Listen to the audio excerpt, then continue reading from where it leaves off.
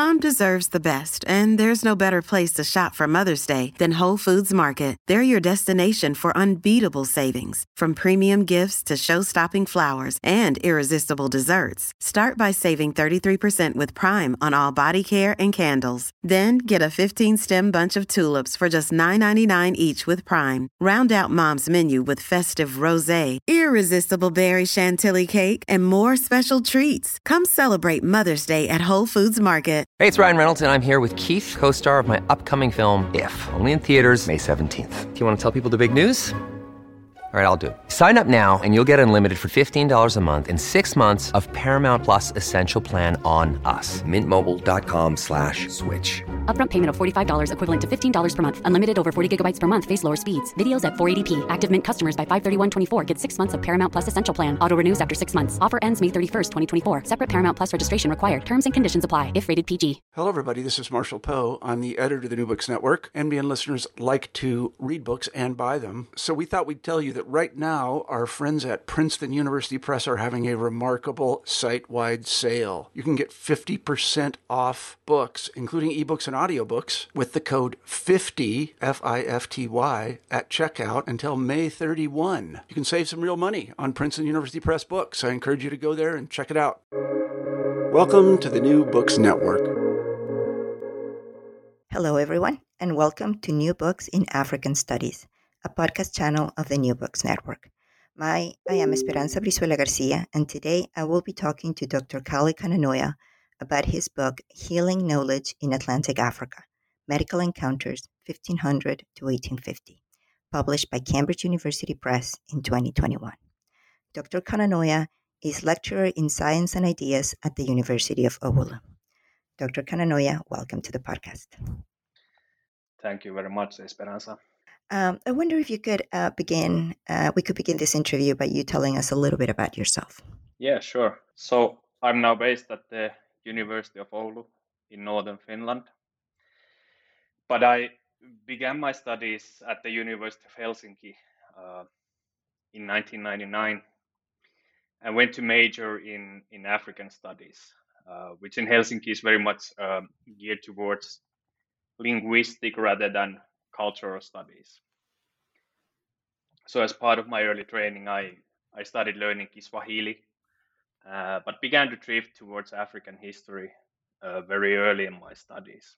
However, one of my teachers in Swahili was a former missionary and theologian named Raimo Harjula, who had worked in Tanzania in the 1970s and had also worked on medical anthropology, conducting a study on an individual herbalist. So this was published as a book with the title Mirau and His Practice in 1980.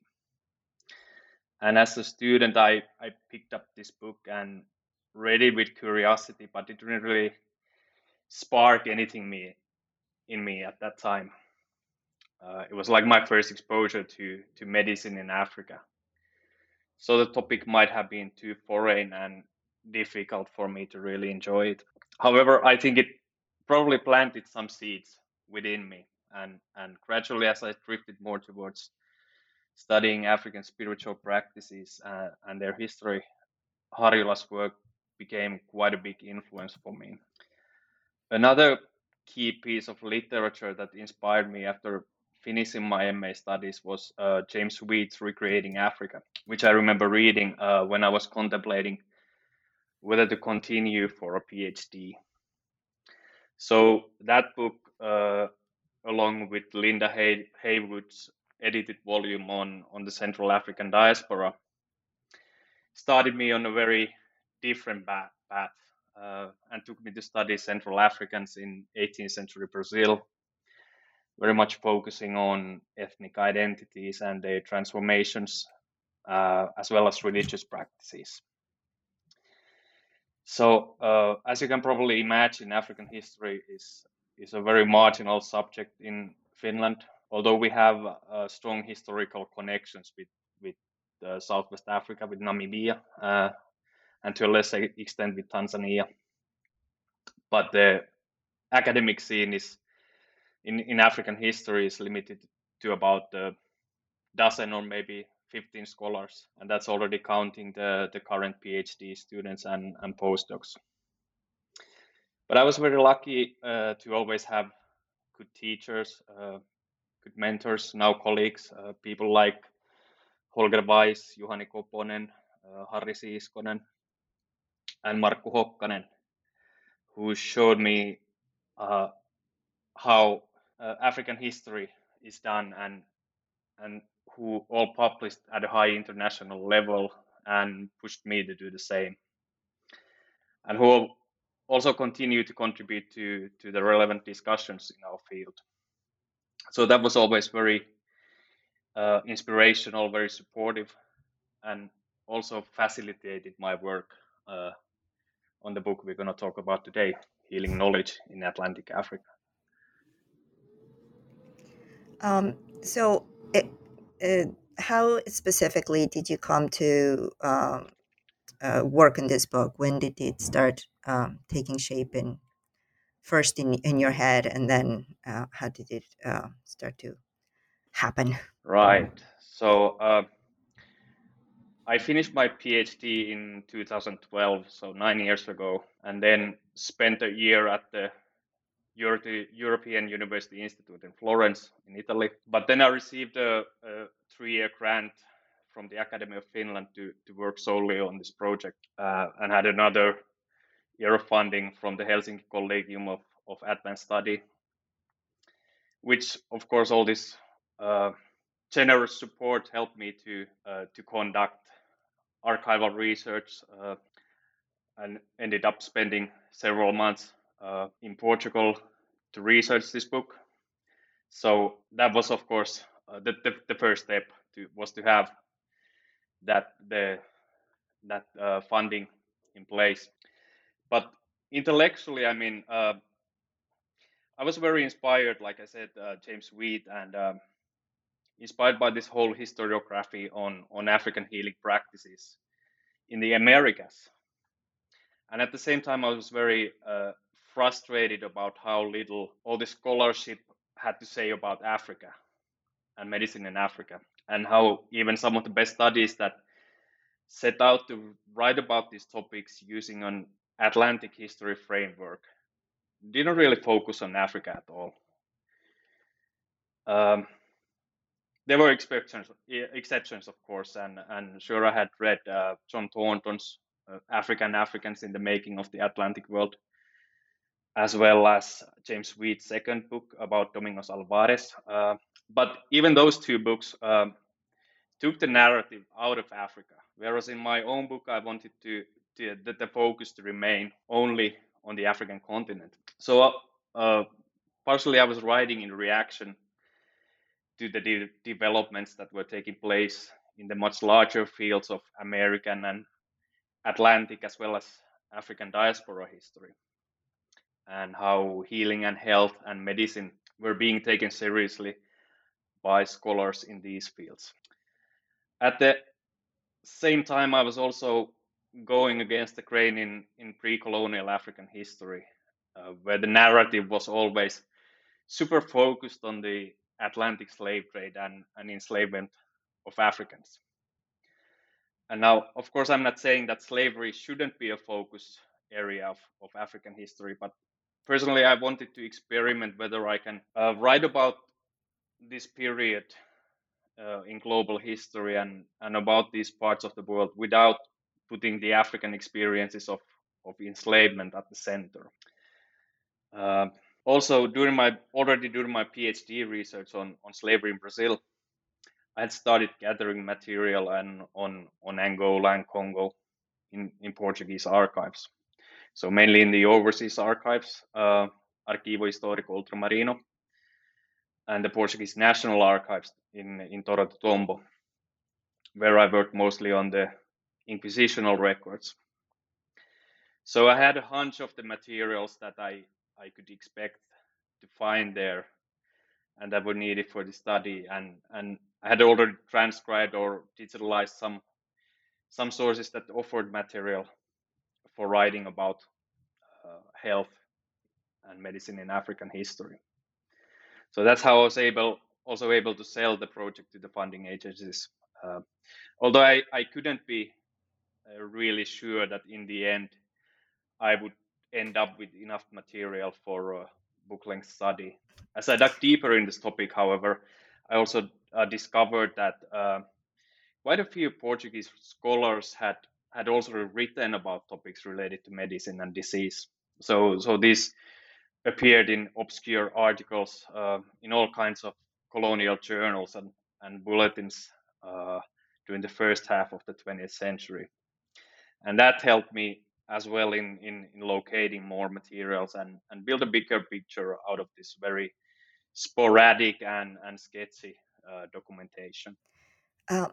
One thing that, as I was reading through the book, I was wondering whether it was in those early sources, in those early Inquisition sources, where you started to. I mean, the main argument in your book, the existence of this crossover and this ultimately this kind of hybridization of medical practices.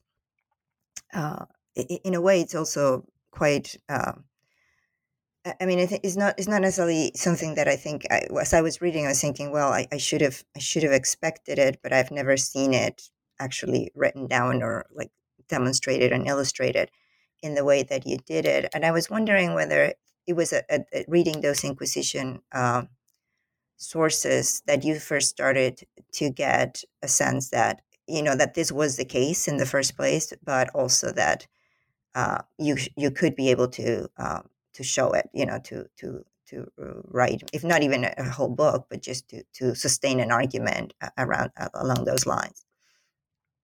Yeah, it was very evident in those Inquisition sources that there was, and the same thing happened in Brazil, of course, that there were always these Portuguese men, because they were usually men who went as soldiers and officers to Angola.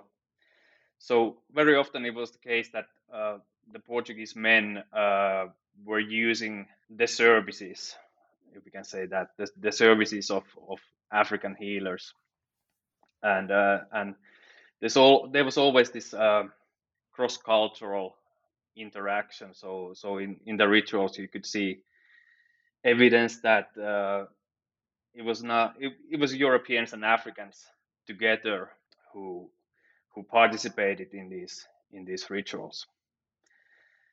So that kind of medical pluralism, not only in the sense that African healing practices themselves were plural, so you had many kinds of different kinds of specialists doing all sorts of healing, and then also sorts of European practitioners who fumbled around on the African continent and tried to figure out a way to health, so to speak.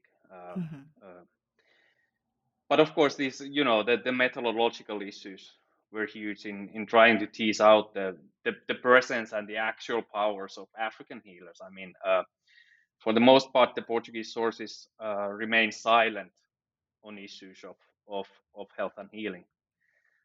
Healers have an almost invisible presence in this creolized or hybridized landscapes of Angola. So they are usually present only when there's some sort of a clash of cultures. So when someone judges them and their practice. And here, of course, the Inquisition trials and denunciations, which paradoxically, despite all these biases, still remain the best sources we have on African healers and healing in the early modern world. But this is, of course, a conceptual problem in that the Portuguese very rarely refer to African healers as healers, using the Portuguese word curandeiro. Mm-hmm. So they are mostly referred to as feiticeiros, feiticeiras, which to the English and the Dutch in West Africa would translate as the fetish men. So that is someone who uses power objects or harnesses these spiritual entities to either heal or to harm others. So the obvious issue here, the methodological issue here, is that Africans very rarely in these sources get to present their own point of view. They are usually presented in negative light by authorities who condemn their practice.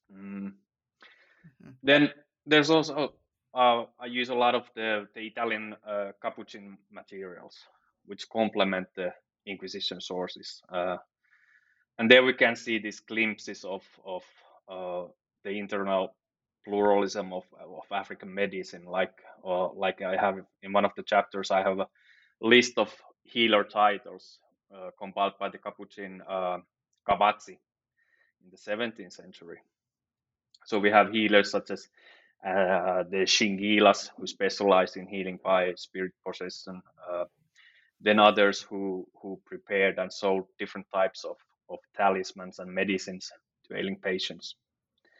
So while it's still biased and judgmental, it's also, the Capuchins were at least attempting to understand how the medical marketplace, if we want to use that expression, functioned in Central Africa.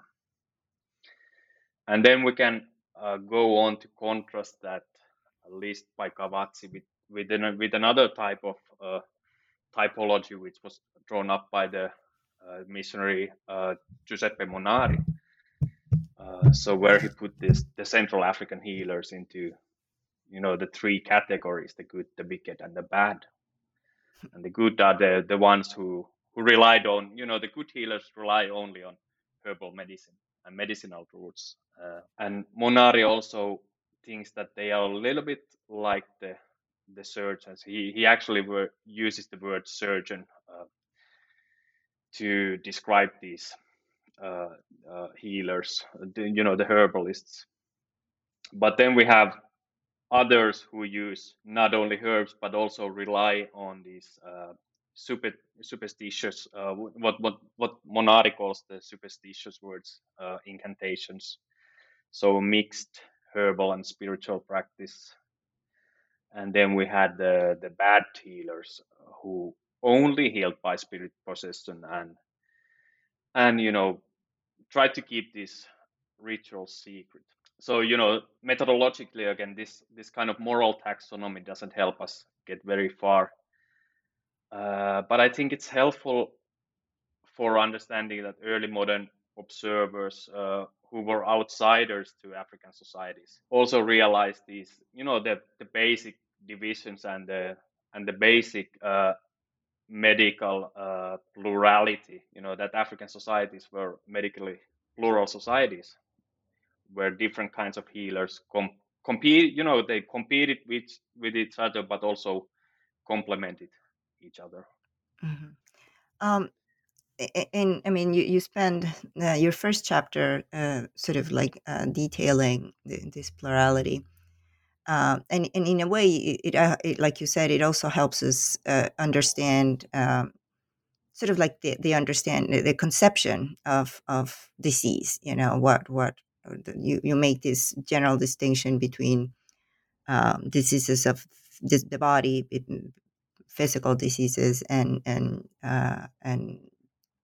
the ones that were dealt with more specifically, or diseases of human or men, or social diseases that tended to be dealt more like with the spiritual healers, or there wasn't necessarily always a clear distinction, but it's interesting how that through the understanding of this pluralism, it also gives us an entry into how they understood ailments and different kinds of ailments and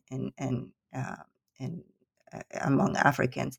But what I think is particularly insightful in your study is, as you follow it through, you start showing how partly one of the reasons why the Portuguese, especially in Central Africa, were able to perceive this is because it was not so alien to them. They themselves, in early modern Europe itself, this conceptualization of disease was not so far out from what they had experienced themselves. Could you tell us a little bit about how you came to that insight and how that became apparent to you? Yeah, of course, I'm not the first one to success it.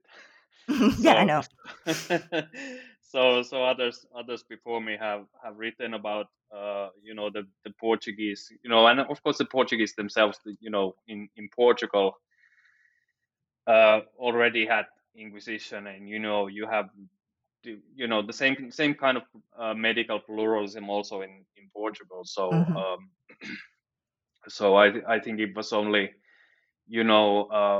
natural, and I think in that sense it's also very important that for pre-colonial Africa that we also try to connect it to historiographies in other fields, like it's being done in Atlantic history now. But we also have to be aware of these developments in American and European history, and that's really what I was trying to do throughout the book. That I was trying to combine all these different historiographies and see whether it's to me it often seems that Finnish society or not only early modern Africa and early modern Finland are similar in many ways, but also for later periods, and how the development of human societies goes through these stages, and sometimes one society is 20 or 30 years before the others, but it seems to me that many of these lines can be found throughout the world. Hmm. Yeah, no, and again, I think one of the interesting, I mean, sort of emphasis, I think, in the book is a more balanced approach to between difference and common ground, in the sense that there's a good an attempt to understand not only a lot of times, like you said, in the cross-cultural encounter, it focuses in areas of conflict in which the emphasis is on what make these two groups or what made these two cultures different. And obviously there's some of that, and especially in the Inquisition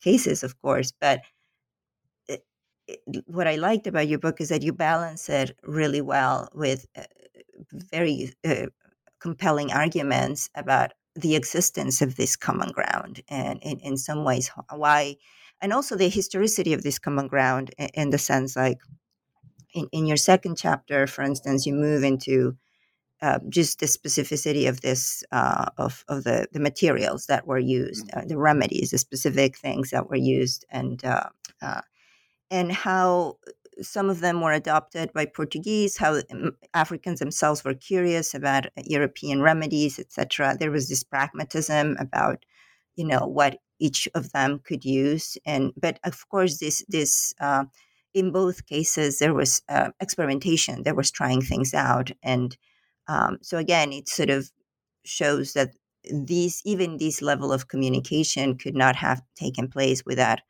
a sense of both cultures, or all these different cultures, giving a certain amount of value to this particular type of materials and knowledge.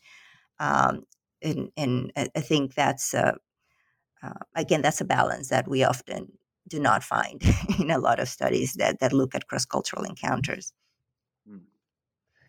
Yeah, I think it's very interesting, in the second chapter when we turn to questions of materiality of medicine. So the sources I use, the overall tone is much more positive, in a Hmm. way that there's much less condemnation, and it shows more the curiosity of the different sides of these exchanges. So the principal issue here, of course, is that Africans and Europeans both had to find ways to survive somehow. So what do you do when your own medicine fails or isn't available to you to start with? So you always turn to the local ingredients, local resources. At first, this is a matter of survival, and in Atlantic Africa, it doesn't really or didn't really develop into an economic alternative until in the 20th century.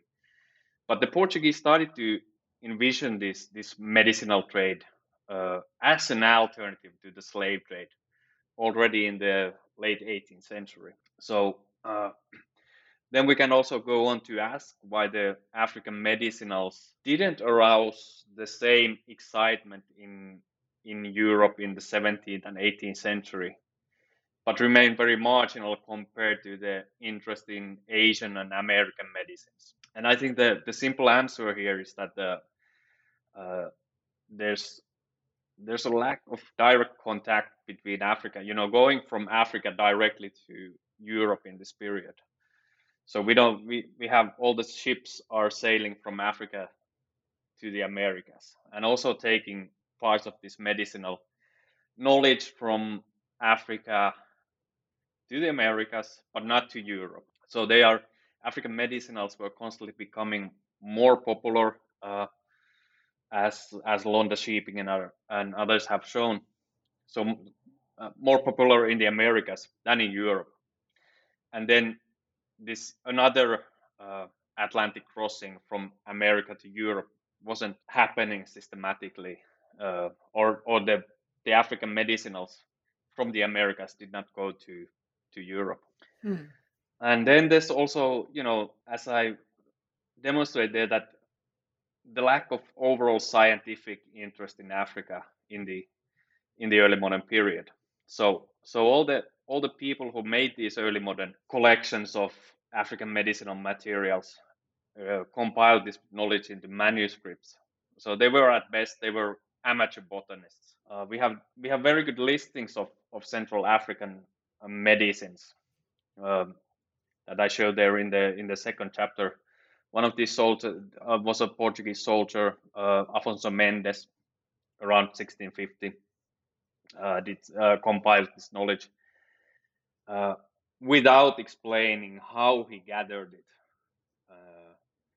So I would speculate that he learned about it, maybe bought it from African soldiers, possibly healers in the interior of Angola. And many other similar listings, from the Capuchin missionaries.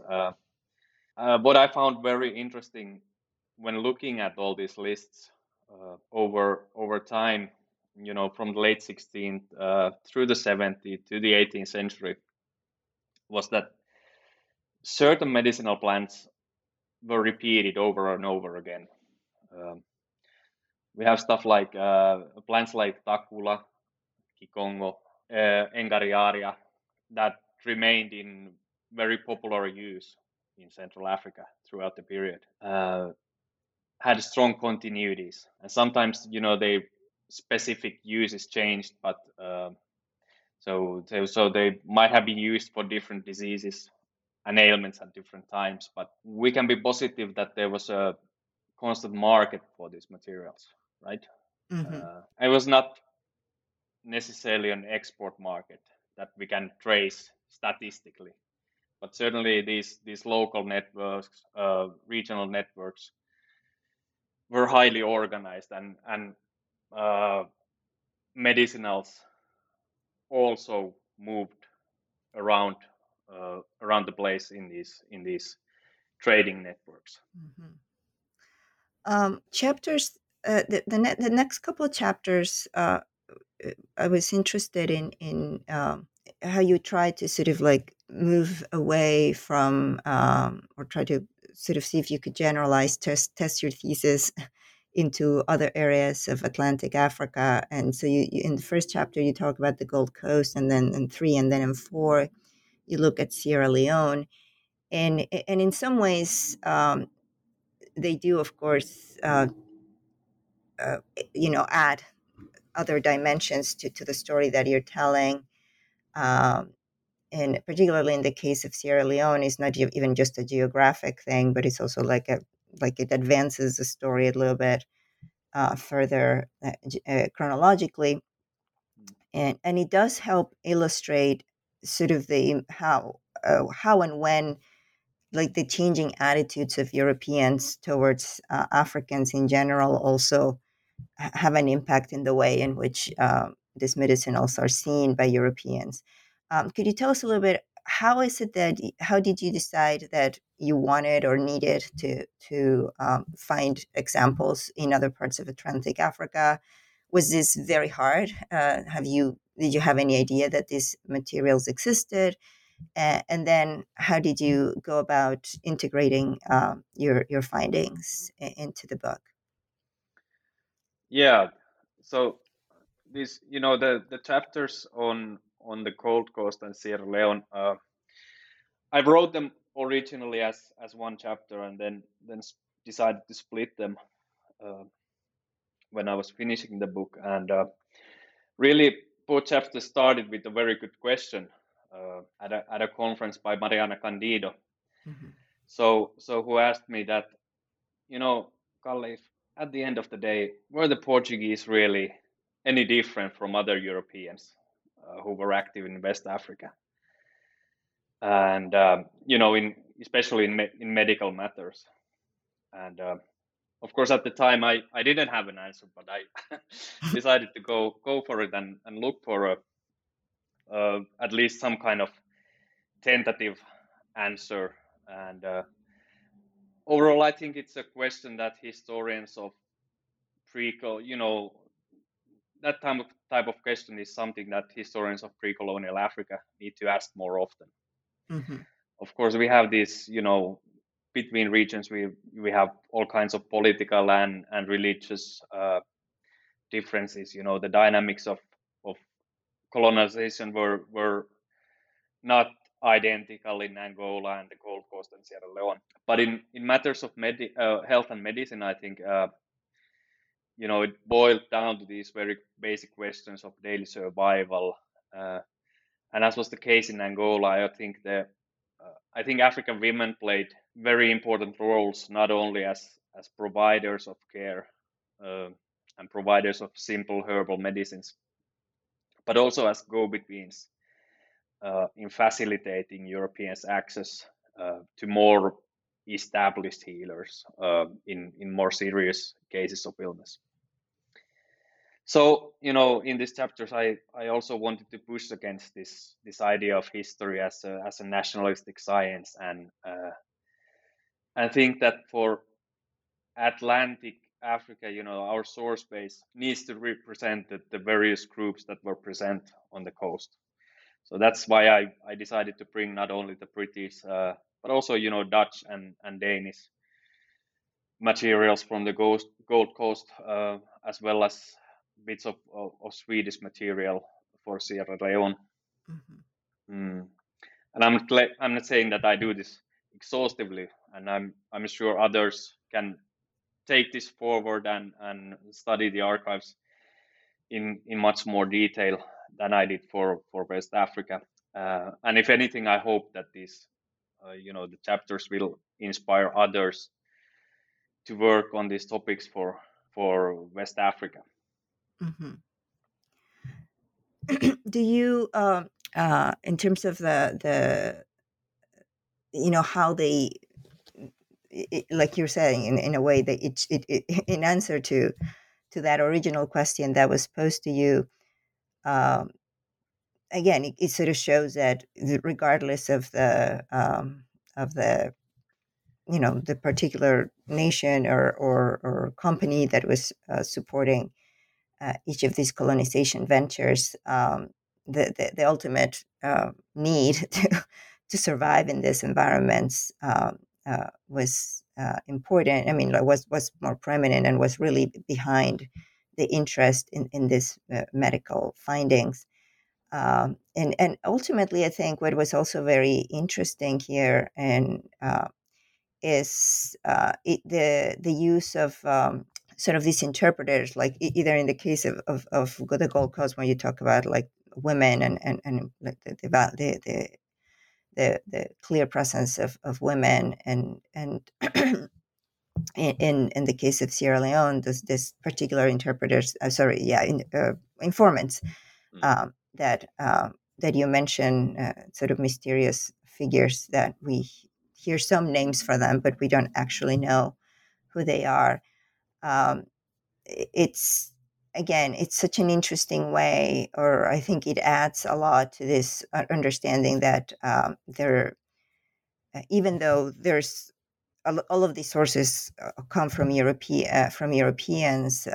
If we read them carefully, and the way that to read them is to understand that they're somehow transcribing these voices, these African voices, and in that regard, like the understanding of the differences of these different Europeans interlocutors also helps us be more careful readers of these African voices. And I was wondering how you navigated that. Obviously you spent many years deep in the Portuguese sources. Did you find having to change? How difficult was it to change to all of a sudden having to read these Swedish or Dutch or English sources as a means to try to understand what these African voices were, the tone or the information that these African sources were providing? Yeah, that part wasn't so difficult. I remember one of the courses I took as a student in Helsinki was so we had a course on the Nordic or the Scandinavian presence in Africa. So I was already a little bit familiar with the context and also with some of the sources.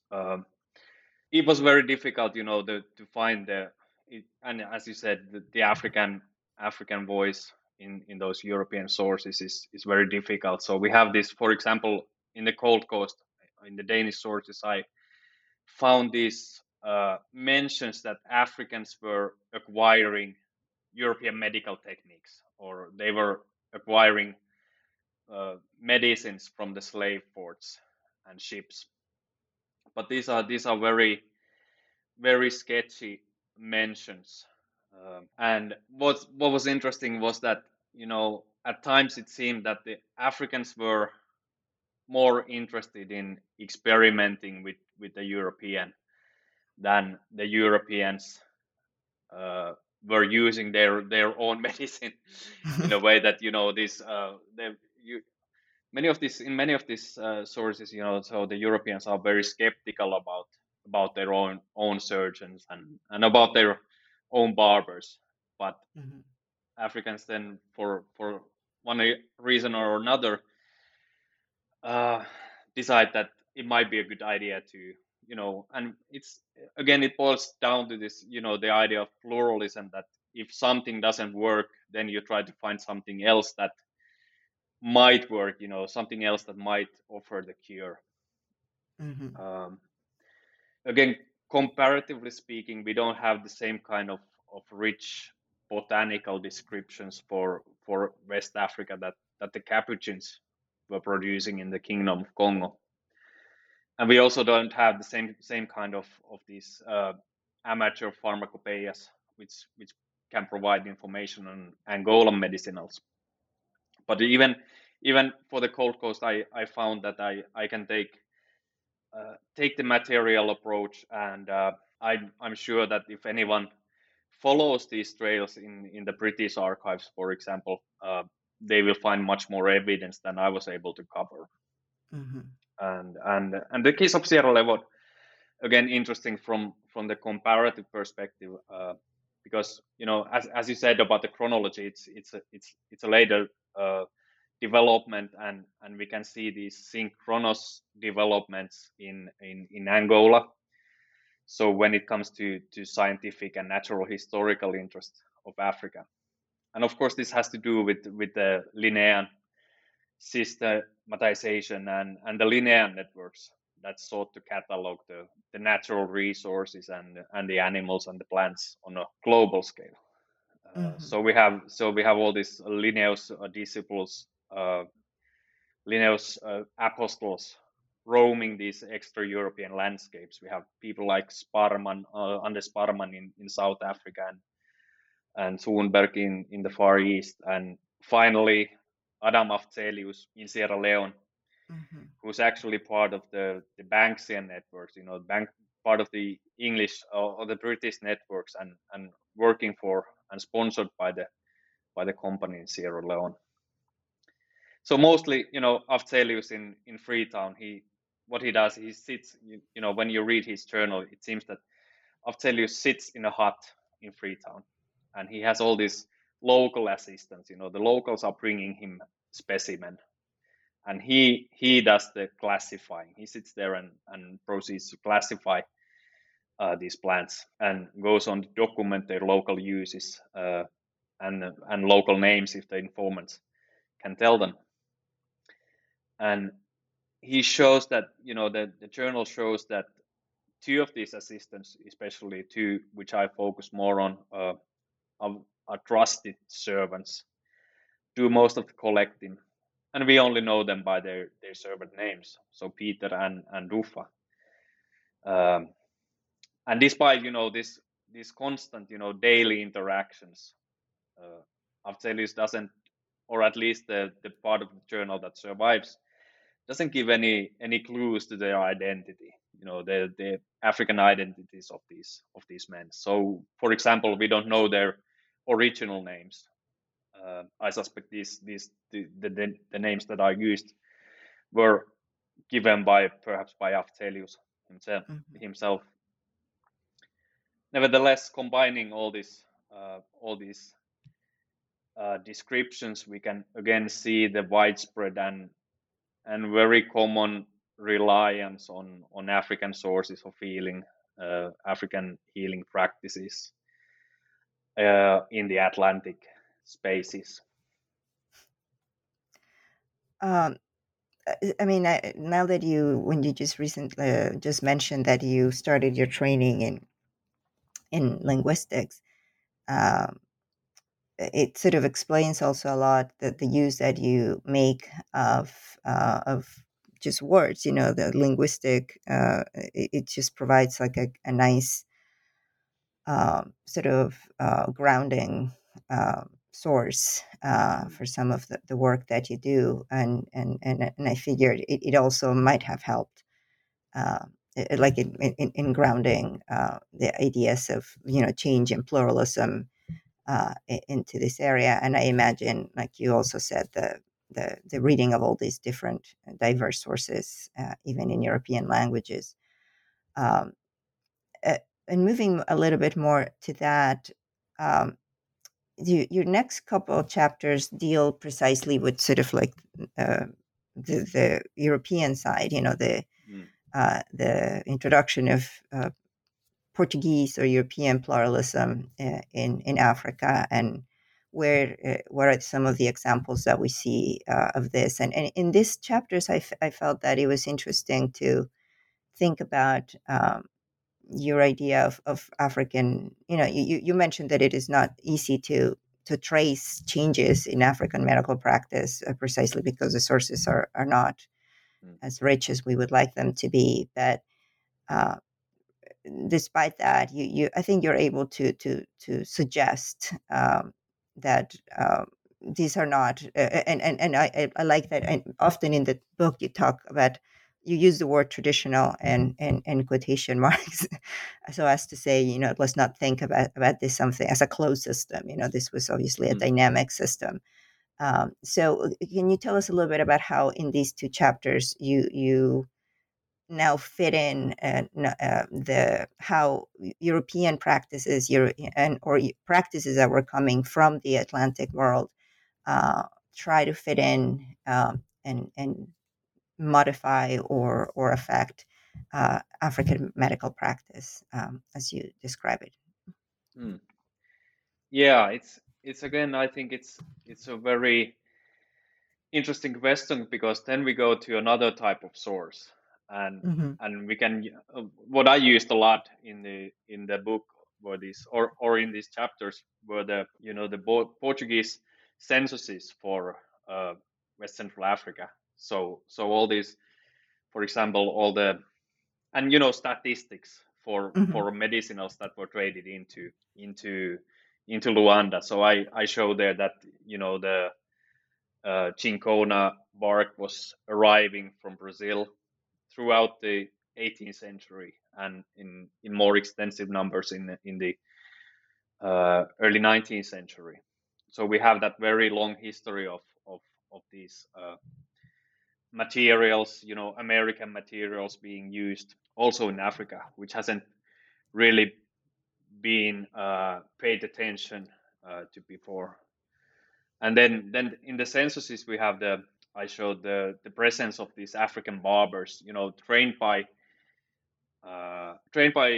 the Portuguese, really barber surgeons who are not only present in the on the coast in Luanda and in Benguela, but also a practice, European medical practice that was also spreading to the interior, and we can see traces of that in the 19th century. When Portuguese travelers go to the interior of Africa, they realize that these barbers are already here. They can offer us something that we are familiar with. But I also want to say one more thing about the linguistic sources and the linguistic materials, or the this kind of tracing a word, and I have I think it's in the 6th chapter maybe, I talk about this African melancholy, or this the disease of Banzo, Yes. which is very intriguing because it often I would only have the one word. I would have the word, but I would have no explanation in the sources. And the explanations for the word or the medical the medical idea and explanation emerged much later in the sources than the idea of this disease. So it has it seems that all the people who are using the word know exactly what it means. already in the late 17th century. But then the first physician to write about the Banzo disease comes in the 1760s or so, and it seems that the idea of this disease was very common, and it was shared by Central Africans and the Portuguese. The word comes from the Bantu word banza, meaning home or village. So we don't have a description of how this disease concept emerged, but I would speculate that it was coined when the slaves were marched to the coast and taken to the slave ships, and they were crying out this word banza, and the Portuguese take it and they make a verb out of it. So they start calling this ailment banzar. So they are saying that someone is banzando, literally someone is suffering from banza, suffering from this intense longing for home. And we can use the modern word depression. We can talk about melancholia, but if we want to find out what the people in the 17th or the 18th century thought about it, we also need to think about this etymology and understand that at the root of this word is homesickness, and that of course is something that anyone can suffer from. Black or white can suffer from banza, and the Portuguese did also suffer from it. According, sometimes they write that someone is ill because they have the banzo. But what happens when the physician Damião Cosme writes about this in the 1760s, then we can see that this concept has really it has become racialized, in the sense that all of a sudden it's not the white people anymore who suffer from it, but now it's only the blacks who have who can have this illness. Begins to be classified as a disease of the blacks, right? the concept becomes racialized, and this from this time onward, medical doctors also begin to pay more attention to Panzo and similar mental ailments, not only in Africa but also among slave populations in the New World. And I think that's one of the most important examples of why this kind of why we need to pay attention to the linguistic side and the historical linguistic. I wish I could do more of it and and would have the proper the time and the proper skills to do it in a much greater detail. But yeah. Well, I mean, I think, like I said, I found it very grounding, and I thought it was a good place to start in the Yeah. places where you used it.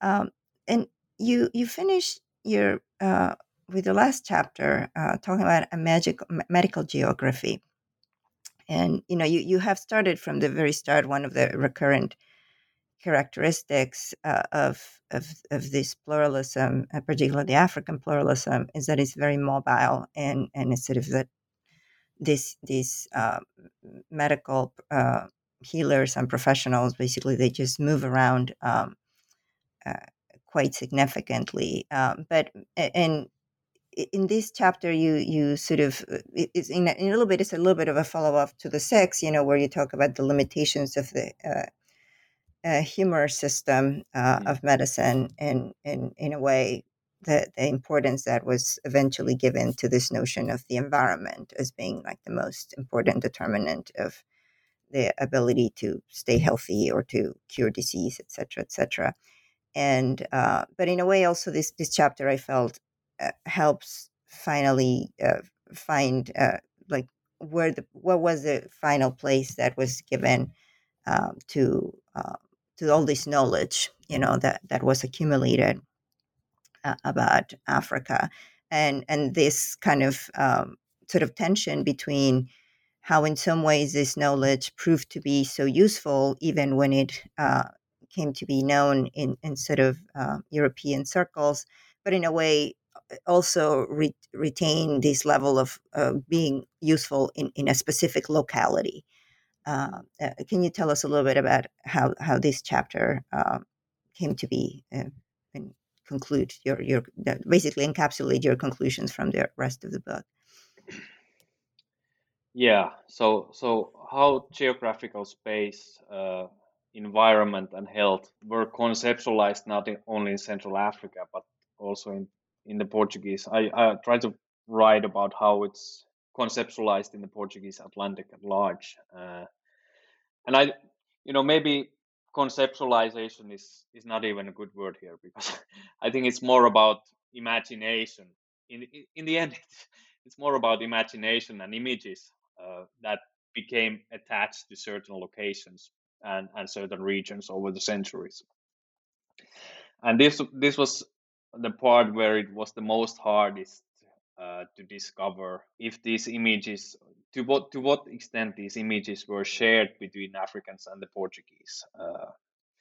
So in contrast to the sharing of medicinals and disease concepts, here the Europeans might have been building up their own set of rules in a way, instead of eagerly going to local informants to learn about healthy and healing versus diseased and dangerous environments. And we have to factor all these adaptations and migrations that for the African side that had already taken place. The local population had been there for centuries and millennia before the Europeans arrived. So this probably was very developed, had already been developed among the locals, and the Europeans with a different background had to go through those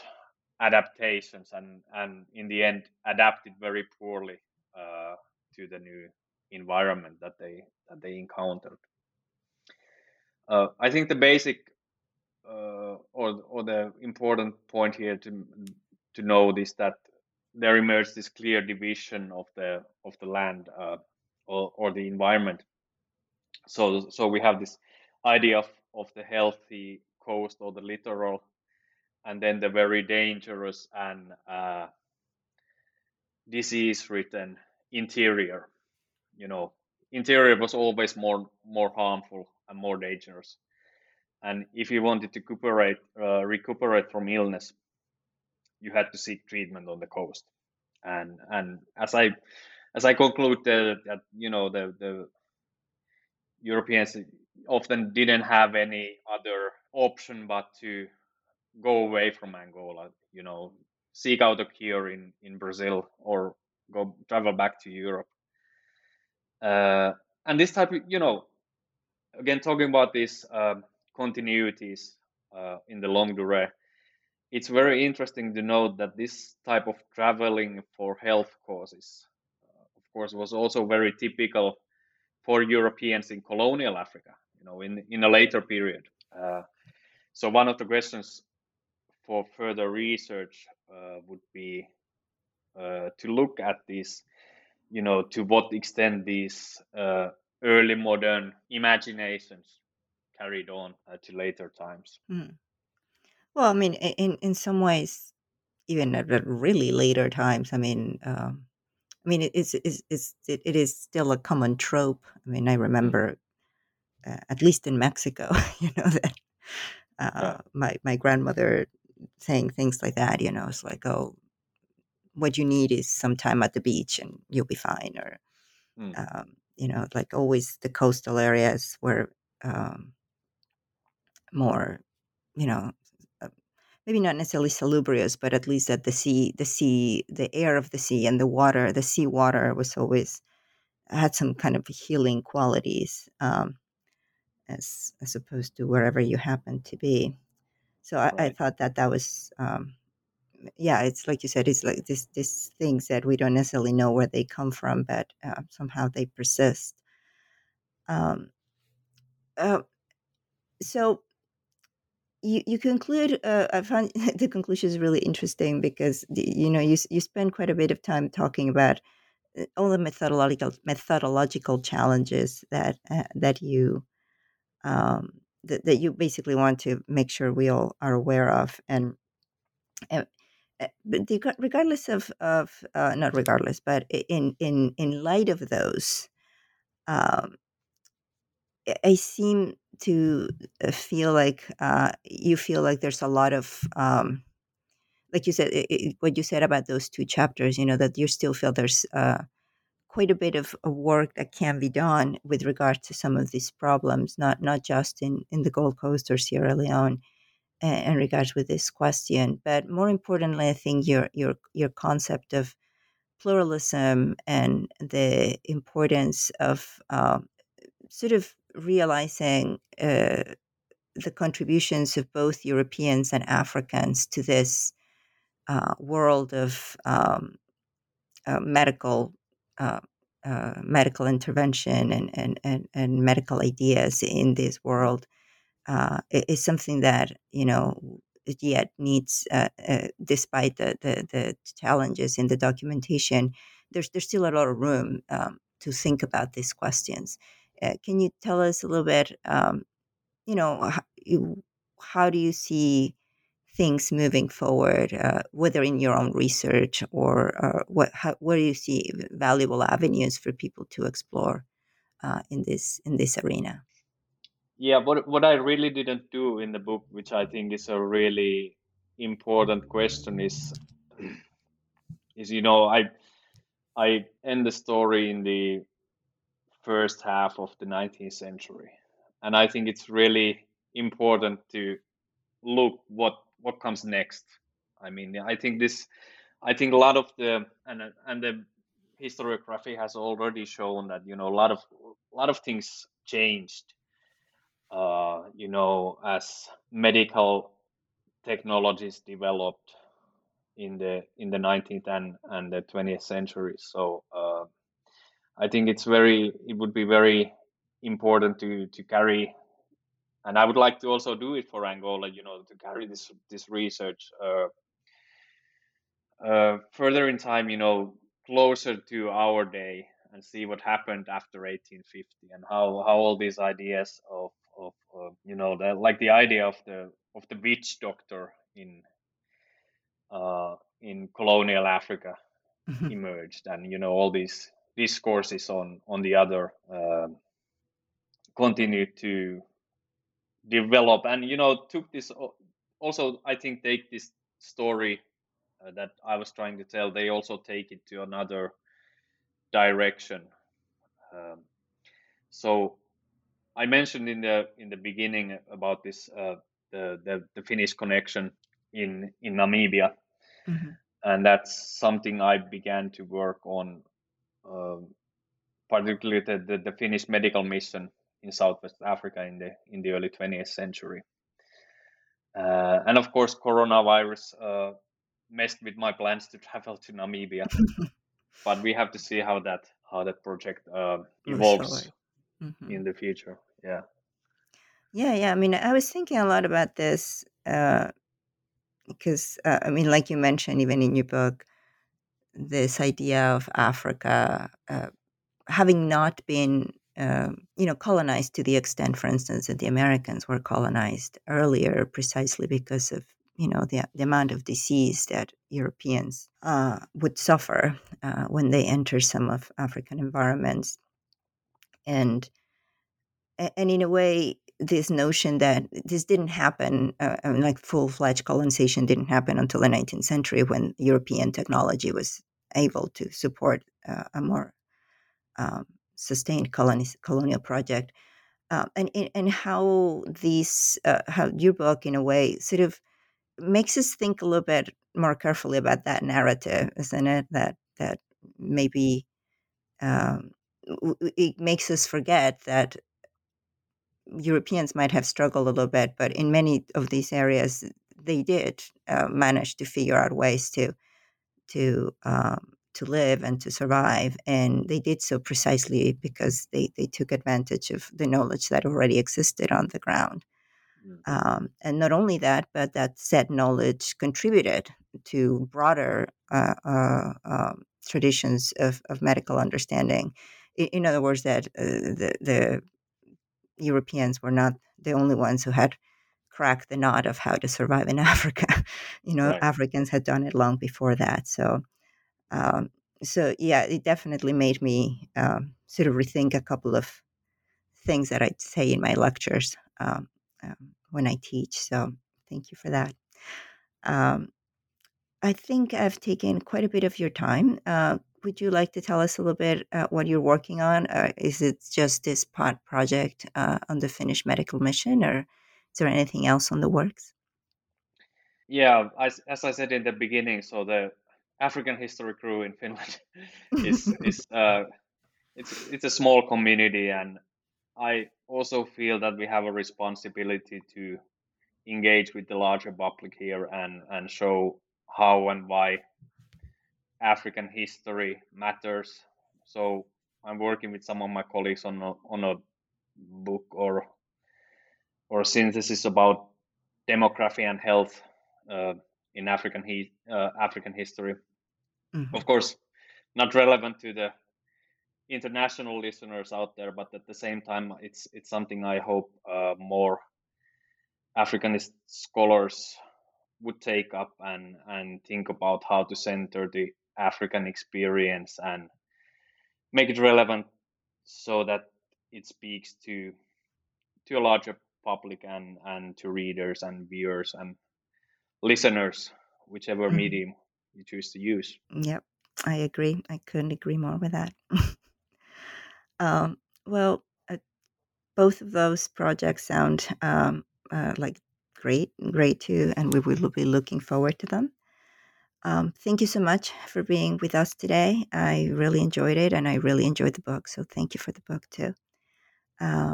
Take care, and we hope to talk to you soon. Thank you, Esperanza.